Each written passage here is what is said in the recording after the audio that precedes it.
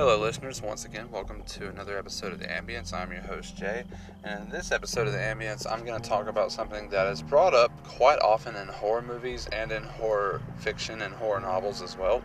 Stay tuned.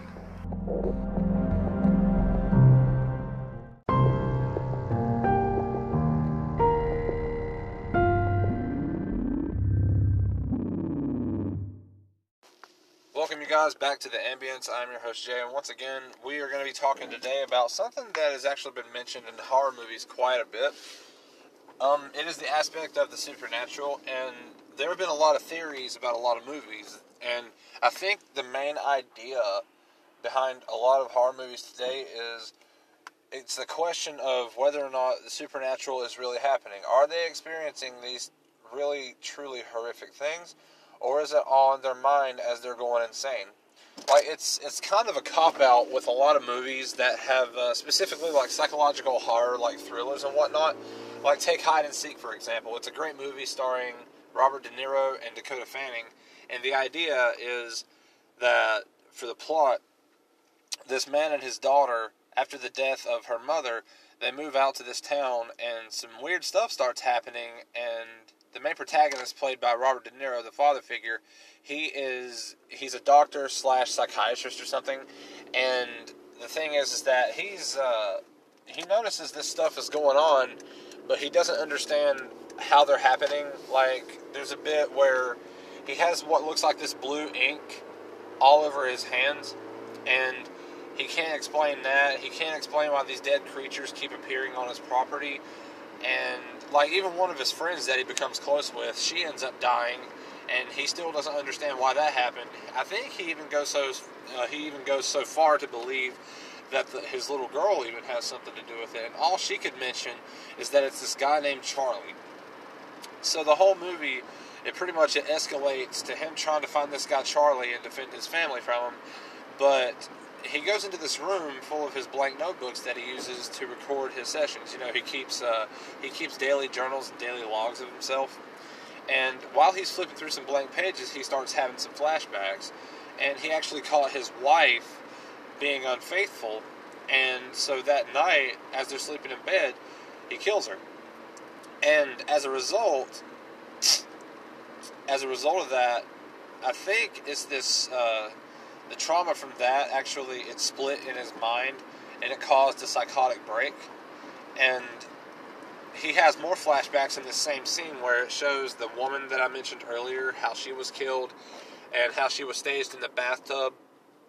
And the blue ink that I mentioned on Robert De Niro's character's hand, it had to do with, he crushed a butterfly in his hand. And just all these things that previously could not be understood or explained, it all had to do with this separate personality that De Niro's character created in his head. And so while it is truly suspenseful, for the majority of the movie, it actually toys with the viewers, and you're looking for this guy named Charlie. You're hoping that De Niro and his little girl stay safe. But what ends up happening is you don't see that it's actually a split in his head until the end. When, after all these flashbacks get done, Dakota Fanning's character as his daughter comes in and she says, "Can you see now, Daddy?" And he's like, "It's okay, sweetheart, Daddy's gone now." And that truly is terrifying, because it's like the original personality of the protagonist is now gone, and he's now the main antagonist. And now he's actually embodied this other character that has taken over, that was split because of the affair that he discovered. And that same thing, it's kind of a, it's a cop-out, it is, in terms of plot devices, like take Final Destination. I can't remember which one it was in particular, but Final Destination, one character sees this catastrophic event happen, and it sees the death of so many people happen, and they get a hold of what is known as death's design. You know, and like the first one, this guy has a premonition of them going on an airplane, and the plane blows up, and he manages to, like, snap back into reality after the premonition, and realizes that the plane is about to go off. He freaks out, and he ends up getting off the plane, but he also convinces like 4 or 5 other people to come off the plane with him. And as they're waiting in the airport, they watch the plane as it takes off. It's not even 15 seconds after it takes off. It blows up right there in the sky, right above the runway. And they're like, holy crap, this thing is real. But then what ends up happening is they learn the layout. They remember the layout of their seats that they were seated in the plane. And death follows that path.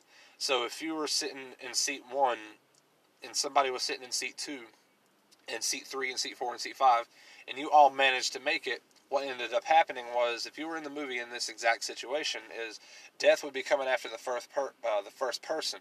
And if they were to succeed, if death was to succeed in killing off the first person, they would move on to the second one until the plan was fully realized.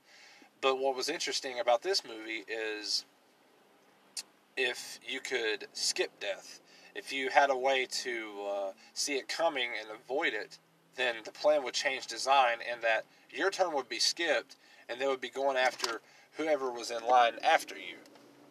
And it just keeps going and going and going. But the thing is that until everybody in the plan has died or is killed, the chase of death never ends. I mean, I like that about the movie. I like it as a plot device. But again, it's just, is it a force of death? Like, is death actually manifesting itself into the form of a force, and is it coming after them? Or is it all in their heads, and maybe they're just all crazy? Like, it was actually, I think, debated among the original miniseries It by Stephen King, where you had this group of 7 kids who all, their fears manifested in this clown, and they all saw the clown, and the adults couldn't see it because they didn't believe in it, or at least that's what the story would like us to believe. But what if the characters that are the kids in the book, what if they are actually the ones that are unhinged mentally? What if they are a little bit crazy? You see what I'm saying here? I feel like that kind of thing, it happens a lot in horror movies and thrillers. Like, one of my favorite plot twists is it's a couple of years ago that happened. Actually, more than a couple. It was I think Jim Carrey's first noted horror/thriller movie called The Number 23. It's where his character Walter Sparrow, he discovers a book called The Number 23, and he reads it, and he starts to notice that little details in the book actually match details in Jim Carrey's character's own life. But over time, he comes to realize that the further he delves into the book, the more he becomes like the main character. And eventually the plot twist happens where he actually discovers that at one time, he was obsessed with the number, and he wrote the book that was originally supposed to be written for a suicide note. And he realizes that he is the main character, and that he did commit the heinous crime that was talked about in the book. And I just think it's interesting that the plot twist happened when he realized he is the author of this book. He is the one who murdered this person in this book that was supposed to be a fictional work. I like that as a plot twist, but I don't think it takes place in the mind as much as it took place in the past. You see what I'm saying? Like one of my favorite plot twists is Fight Club. And Fight Club, it's known for its plot twist about how the main character and and the other character, Tyler Durden, played by Brad Pitt, they're the same person actually. And I just think it's interesting because you can do all this stuff and you can have this imaginary friend and not even realize that they're imaginary. And it's often overlooked in movies. What brought me to bring this onto the podcast today was I was actually watching a small little mini documentary film about The Shining. More or less, I was watching a body count video about it. Even though in The Shining, the movie adaptation, there were only 2 kills, but it stars Jack Nicholson and Shelley Duvall. And the premise behind this movie is Jack Nicholson, his character agrees to take watch over the Overlook Hotel because he's a writer and he thinks that he'll get some good writing in. Alright, well, winter comes and sure enough, they're there by themselves and it's a big open area. It's a big open hotel. And he decides to get some writing done, but over time, as more and more time goes on, Shelley Duvall's character, Wendy, and their son Danny that they have together in the movie, they bond together and whatnot. There are several scenes where it show them having a fun time, but also there are some scenes where you can just tell that Jack Nicholson's character is becoming slowly unhinged. Like there's fits of agitation. There's a bit where Shelley Duvall's character discovers everything that Jack has been typing on the typewriter, and all it says over and over again for hundreds and hundreds of pages is all work and no play makes Jack a dull boy. So the idea is that the hotel itself is haunted. There were two ideas presented. The hotel was haunted, and Jack Nicholson's character was driven insane by it. And honestly, for the longest time, up until last night actually, I believed that it was all in Jack Nicholson's head and he was just slowly becoming unhinged. You know how you're on a family vacation, but you feel like you've been on the vacation with the family for like just maybe a bit too long. You kind of just want to get out. You're in one area, you feel boxed in. A lot of people call it cabin fever. And I've suffered from cabin fever as well. You know, it feels like you're just about to lose control and you feel like you just need to get out and you start snapping at people. And I've been through that. I think we all have. Because you've ever been in a room where it's just the same thing. It's just the same people constantly around you. Just hour after hour after hour. And you just want to break that cycle. You just want to get out of it. Well, I thought that was what was going on in The Shining. And there have been a lot of theories. There have been a lot of fan theories about The Shining. You know, Stanley Kubrick directed it, and a lot of fan theorists like to say that the movie itself is a big confession about the director's involvement in the moon landing or something. I'm not really in it for that fan theory, but I've formed a little bit of a theory about it myself. Not about the moon landing or anything, but about what's really going on at the Overlook Hotel. There's one scene in particular where clearly Jack's character is out of his mind, and he starts terrorizing his wife Wendy, and she starts trying to plot a way to get out of the Overlook Hotel with Danny and leave Jack there because she doesn't feel safe with Jack around, and more power to her. But there's a scene in particular, it's the most, I believe it's one of the most famous scenes, where Wendy has a baseball bat and she just keeps swinging it toward him. She's not hitting him. She's walking backwards as he's like forcing her backwards because he's walking toward her. And they shot the scene so many times, and it stressed Shelley Duvall out really bad. And I think that it was actually said that Kubrick wanted her character that stressed because that's ultimately how he wanted the character to look in the actual shot. Now, every director has something new that they're looking into. Every director has their own finesse. Every director has their own vision, their own way of things that they want specific scenes shot.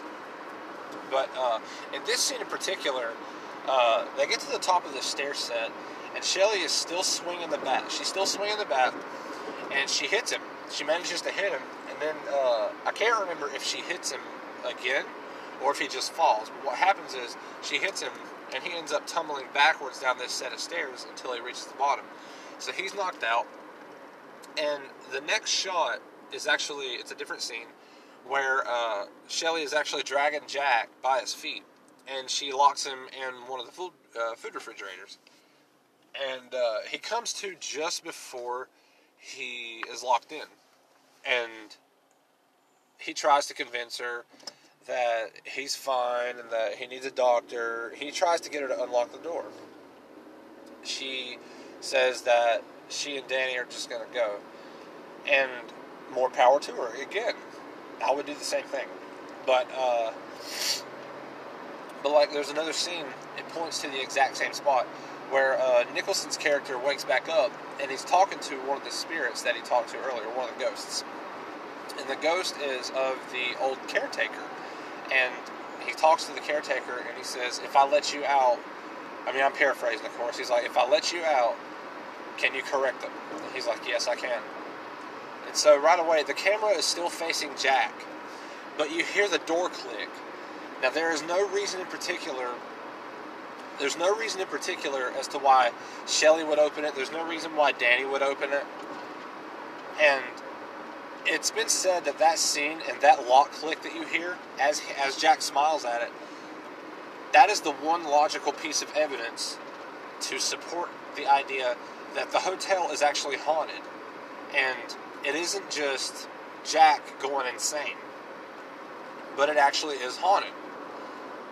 And I kind of want to believe it too, because there is like a small, like little series of scenes / montages, if you will. There's scenes where Jack actually gets loose thanks to Grady's help, and he starts going after the characters with the fire axe. He's going after Danny, and Shelley's running and trying to find a way to get to Danny and get him safe. All right, well, she's running through the hotel, and she starts seeing the exact same stuff that Danny has started seeing as he is shining, such as the famous scene where there's blood pouring everywhere from the elevators, where there's cobwebs everywhere, and she even walks in on the ghosts of two people that are actually involved in a taboo sex scene. And I just think it's interesting that Shelley Duvall's character seems to be well balanced. She seems to be all there mentally, so I'm not worried so much about her going crazy at this point, because she's actually, her maternal instincts have taken in as they would naturally, and she's trying to find her son and keep him safe. But at the same time, toward the end of the film, she starts seeing this stuff, and while it is scary to see, prior to, only scenes with Jack had really shown him seeing with them, seeing the ghosts, like interacting with them. But Danny himself, he would see certain things too, and he would shine. He's one of those gifted people, like the chef that you meet at the beginning of the movie. He could shine too, and he and Danny ended up shining together back and forth. And so anyway, I'm not worried about Shelley Duvall or Danny's character being insane, because Jack clearly, he shows traits of insanity. You know, he kills the chef, he sees things, he even talks to ghosts, he even gets drunk on a drink that one of the ghosts pours him, and how that happens I will never understand. But since Shelley Duvall's character and Danny's character, since they're both full of sound mind and they're mentally there, they're well, they have an average IQ, you know, they're good to go, and they're all there. So they're not insane, and so that feeds more into my theory of the Overlook Hotel actually is really haunted. And Danny is one of those kids who can see ghosts. You know, he's one of those ghosts, or he's not one of those ghosts, rather. He's like the kid in The Sixth Sense who can see dead people. And I kind of want to believe that the same thing happened to Danny's character that happened to Haley Joel Osment's character. But so I think that it's a plausible theory in that the Overlook Hotel is actually haunted.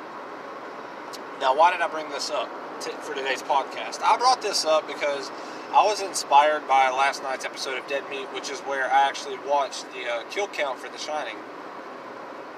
And I found that scene and how it proves to be evidence against claims that the place is not actually haunted. Well, thanks to that scene in particular, I do think it's haunted. But again, I brought this episode of the podcast attention to this idea that not every character in every horror movie is completely crazy. Like, there are some legit evils that are happening. Take Halloween, Scream, Freddy Krueger, all those movies. Freddy Krueger maybe not so much because it's a nightmare, but it does happen for real to the characters. And like, there's one scene in particular called The Uninvited, or it's a movie called The Uninvited, where you discover that the sister of the main character, who the main character talks to, who they bond with, they actually end up being dead the whole time, and the main character just hallucinated them, and the main character just happened to be holding a knife when she thought that it was her sister holding the knife the whole time. And again, I like it as a plot device. Do I think it's overused? Of course I do. But then again, a lot of great ideas are overused, because there's not any real original movies being produced today.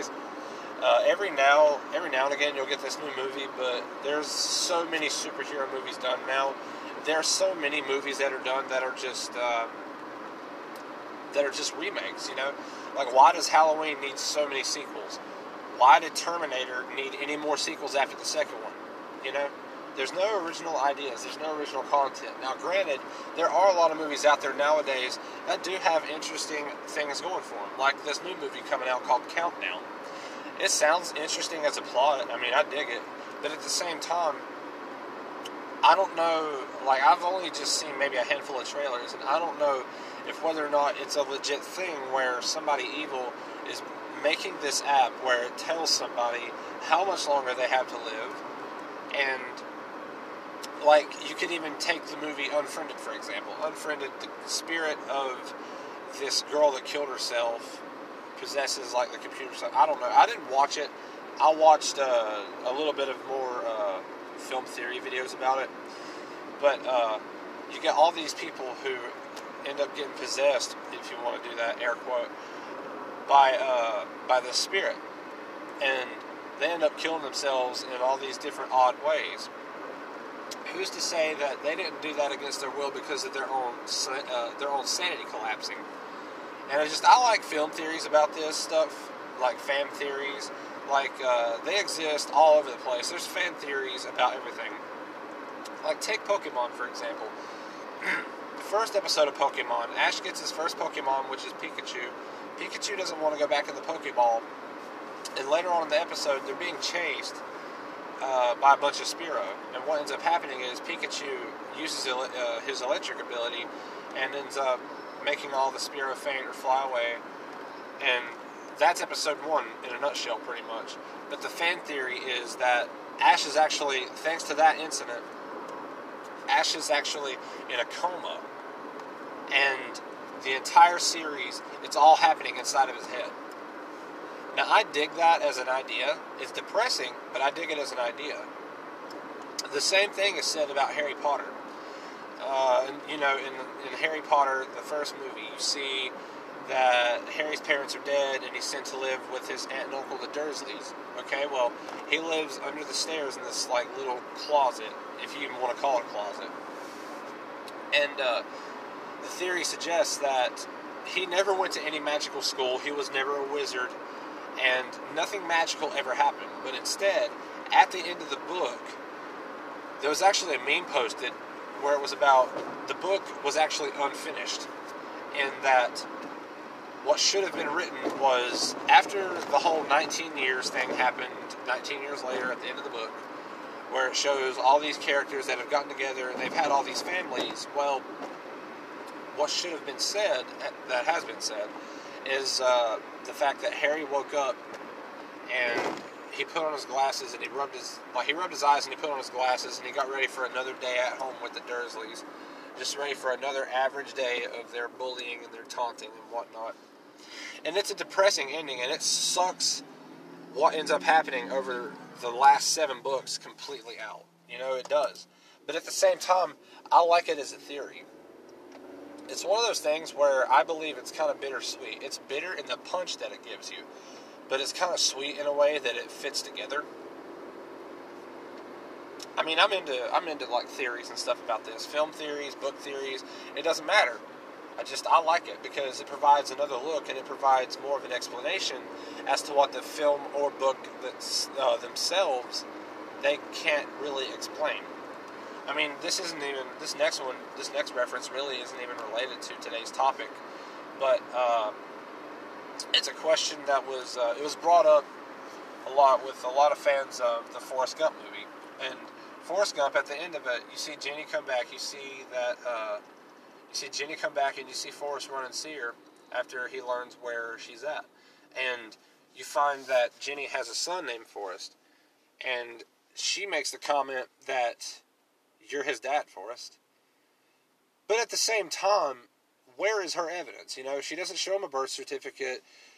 They've only had sex once. Forrest Gump has only had sex once. And that was with Jenny on that night, a couple of scenes prior. And what ends up happening in the theory is they go on to name all these things that they went through. Like, for example, throughout the film, Ginny finds her way back into Forrest's life, or Forrest ends up finding his way back into Ginny's life, and it shows these scenes where she gets together with all these people and they get involved in, they're hippies. They get involved with, just the whole peace and free love thing, and they do drugs.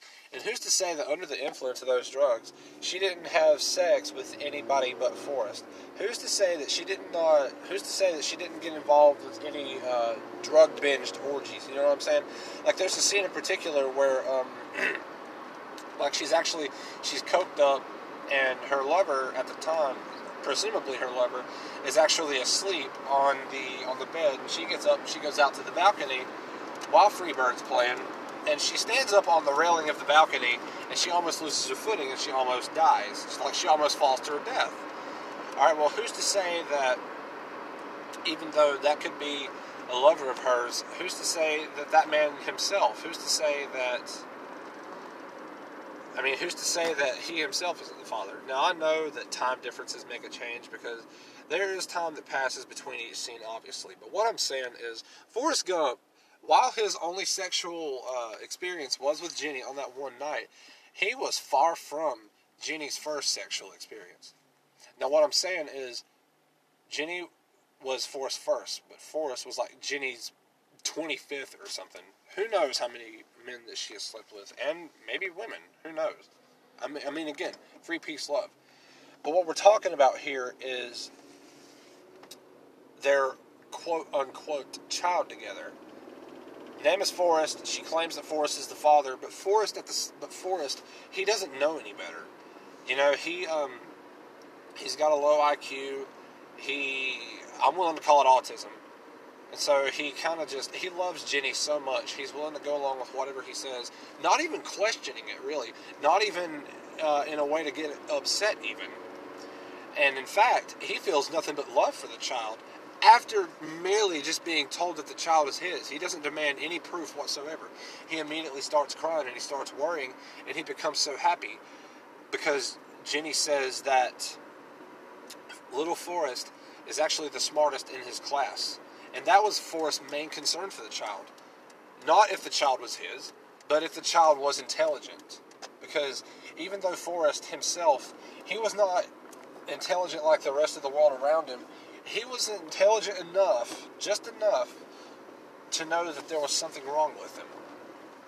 And every time I read that little bit of a realization from that, a lot of people say that, a person who is mentally not as intelligent as others, or they have low IQ, or they're special, a lot of people say that they can't help it. They don't understand it. They don't know any better. I think that's bullcrap, because deep down, he knows what his issue is. He knows that he's not smart. He knows that there is something wrong with him. But no, it's just, that theory itself about Forrest Gump and the child not even being his, which I think, honestly, is very plausible. We don't end up knowing who the child is. For all we know, Jenny could have cheated on Forrest with Lieutenant Dan before Lieutenant Dan got married. There are so many different directions that you could take this theory. But overall, I think it's a plausible theory that proves, air quote, that little Forrest does not belong to Big Forrest. And there are many reasons that you can explain it.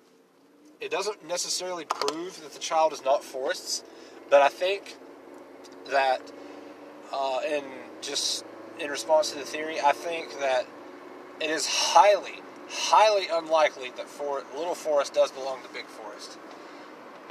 Timing is an issue.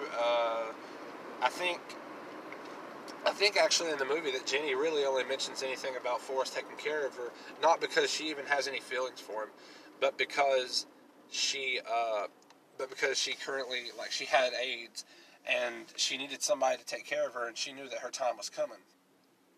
And a lot of people have gone so far as to say that Jenny herself is actually a sociopath. She doesn't care about Forrest. And I think that part of that character trait of Jenny's came from the abuse that she endured from her father. And, while it wasn't even just her, really, it was her sisters also that faced the abuse. And I think abuse itself, it damages a person. Like, I mean, I don't even have to think it. I know it's true. I've been around people that have had abuse, and I mean, they're normal functioning adults, and but they are completely damaged. Something in them is broken.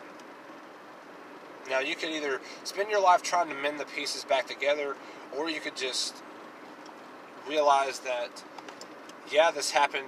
Yeah, it sucks. This is how it's going to make me see the world. I mean, we don't come out and say that. But when we're growing up, the things that we face, ultimately, they shape how we view the world. You know? Like, if you deal with fake people, obviously you're going to have trust issues. Because people are gonna screw you over. They're going to stab you in the back. They're going to be your best friend when they don't even know anything about you. Like, take work, for example. You get a job and you have these coworkers, and pretty soon you develop a rapport with them. You start to develop a friendship, and pretty soon that friendship, it deepens. You have this deep friendship with this person, and it's a work family that ends up developing. You know, you start to see this person as your best friend, borderline brother or sister, and you start divulging personal info, you start divulging secrets, and you start talking about things that pertain to work, and some stuff gets said that probably should not need to be said at all ever with this person. And what can end up happening is they actually use that as ammo against you so that they can get higher. You know, it's how the game is played. It's a game, I believe, that happens in every profession where you climb the ladder. And in order to climb the ladder, sometimes you got to step on people to reach the ladder. I mean, it sucks, but that's just the way it is. Take LaGuerta, for example, in Dexter. LaGuerta was Deborah's friend. She was, I believe, in the show in the beginning, she was lieutenant. She was Lieutenant LaGuerta, and then all of a sudden she was being promoted to captain. And she was using Deborah to help get eyes on LaGuerta herself, so that she could actually take the spot as captain, while the captain became a major and the major retired or something. It's just how the game is played. But anyway, back to the issue. I just think that little theories like that, just in like, not even in like real movies, you know, like you could even take the film theories further, because a lot of film theories have been done on like even kids movies. Take Lion King, for example. Scar and Mufasa were the only like big male lions in the pride. Okay, well, Scar and Mufasa were brothers. Okay, Simba is the son of Mufasa. Since they were the only two lions in the pride, that could mean that Nala was Mufasa's daughter, and so Simba and Nala are cousins. You see where I'm going with this? It's a film theory that it makes sense, albeit disgusting sense, but it makes sense nonetheless. And I just think that theories like that are just way, way cool. You know, while they do help, you don't have to take them. I mean, like, you don't have to take them for what they are, because all they are in the end are theories. Nothing has been proved with them. They're just theories.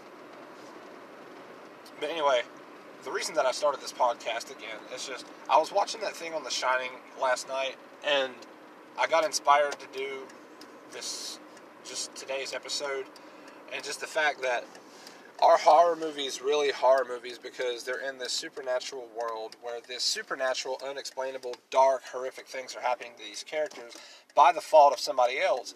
Or really, is it just their psyche breaking and they're having a psychotic break with reality and they're actually doing it themselves, but they can't see it that way? You know, you could even go so far as to say that a lot of horror movies themselves, they're kind of like posters, if you will. They're poster children for mental illness. They're poster children for schizophrenia, paranoid schizophrenia, just hallucinogenic psychosomatic disorders, you know? It just causes you to see certain things differently. And I love those theories. I mean, I love thinking about things like this, because what may present itself in one way might be masking another idea. You know, I believe that no one ever does anything for strictly one purpose. I believe that there are ulterior motives always, you know? Like, no one ever really wants to get ahead just because they want to just make more money. No, there's more of a reason than that. It feeds into other ideas. People want this position because, like, when a person sees somebody get ahead and they believe, well, that promotion should have been mine. I should be making that much money. I should be doing this. Blah, blah, blah, blah, blah. What they don't see is they're actually doing that so that they can better themselves in one way or another. Albeit it may be a crooked way to do it. I mean, again, although it may be a crooked way to do it, it just, it's a way to do it. And no one ever does anything for just one straight reason. But anyway, there's always an ulterior motive. Film theories are just theories. You can take them for truth as you want to. I may even discuss it in a final thought for today's podcast. Who knows? But anyway, so not every horror movie is legit horror. Not everything has to do with ghosts. Who's to say that Scooby and Shaggy weren't high all the time when they ate those Scooby snacks? You know what I'm saying? Like, who's to say that they were really being chased by ghosts? Who's to say that the entire crew either wasn't crazy, or who's to say that they weren't just high all the time, We'll be back with the final thought. Thank you for listening.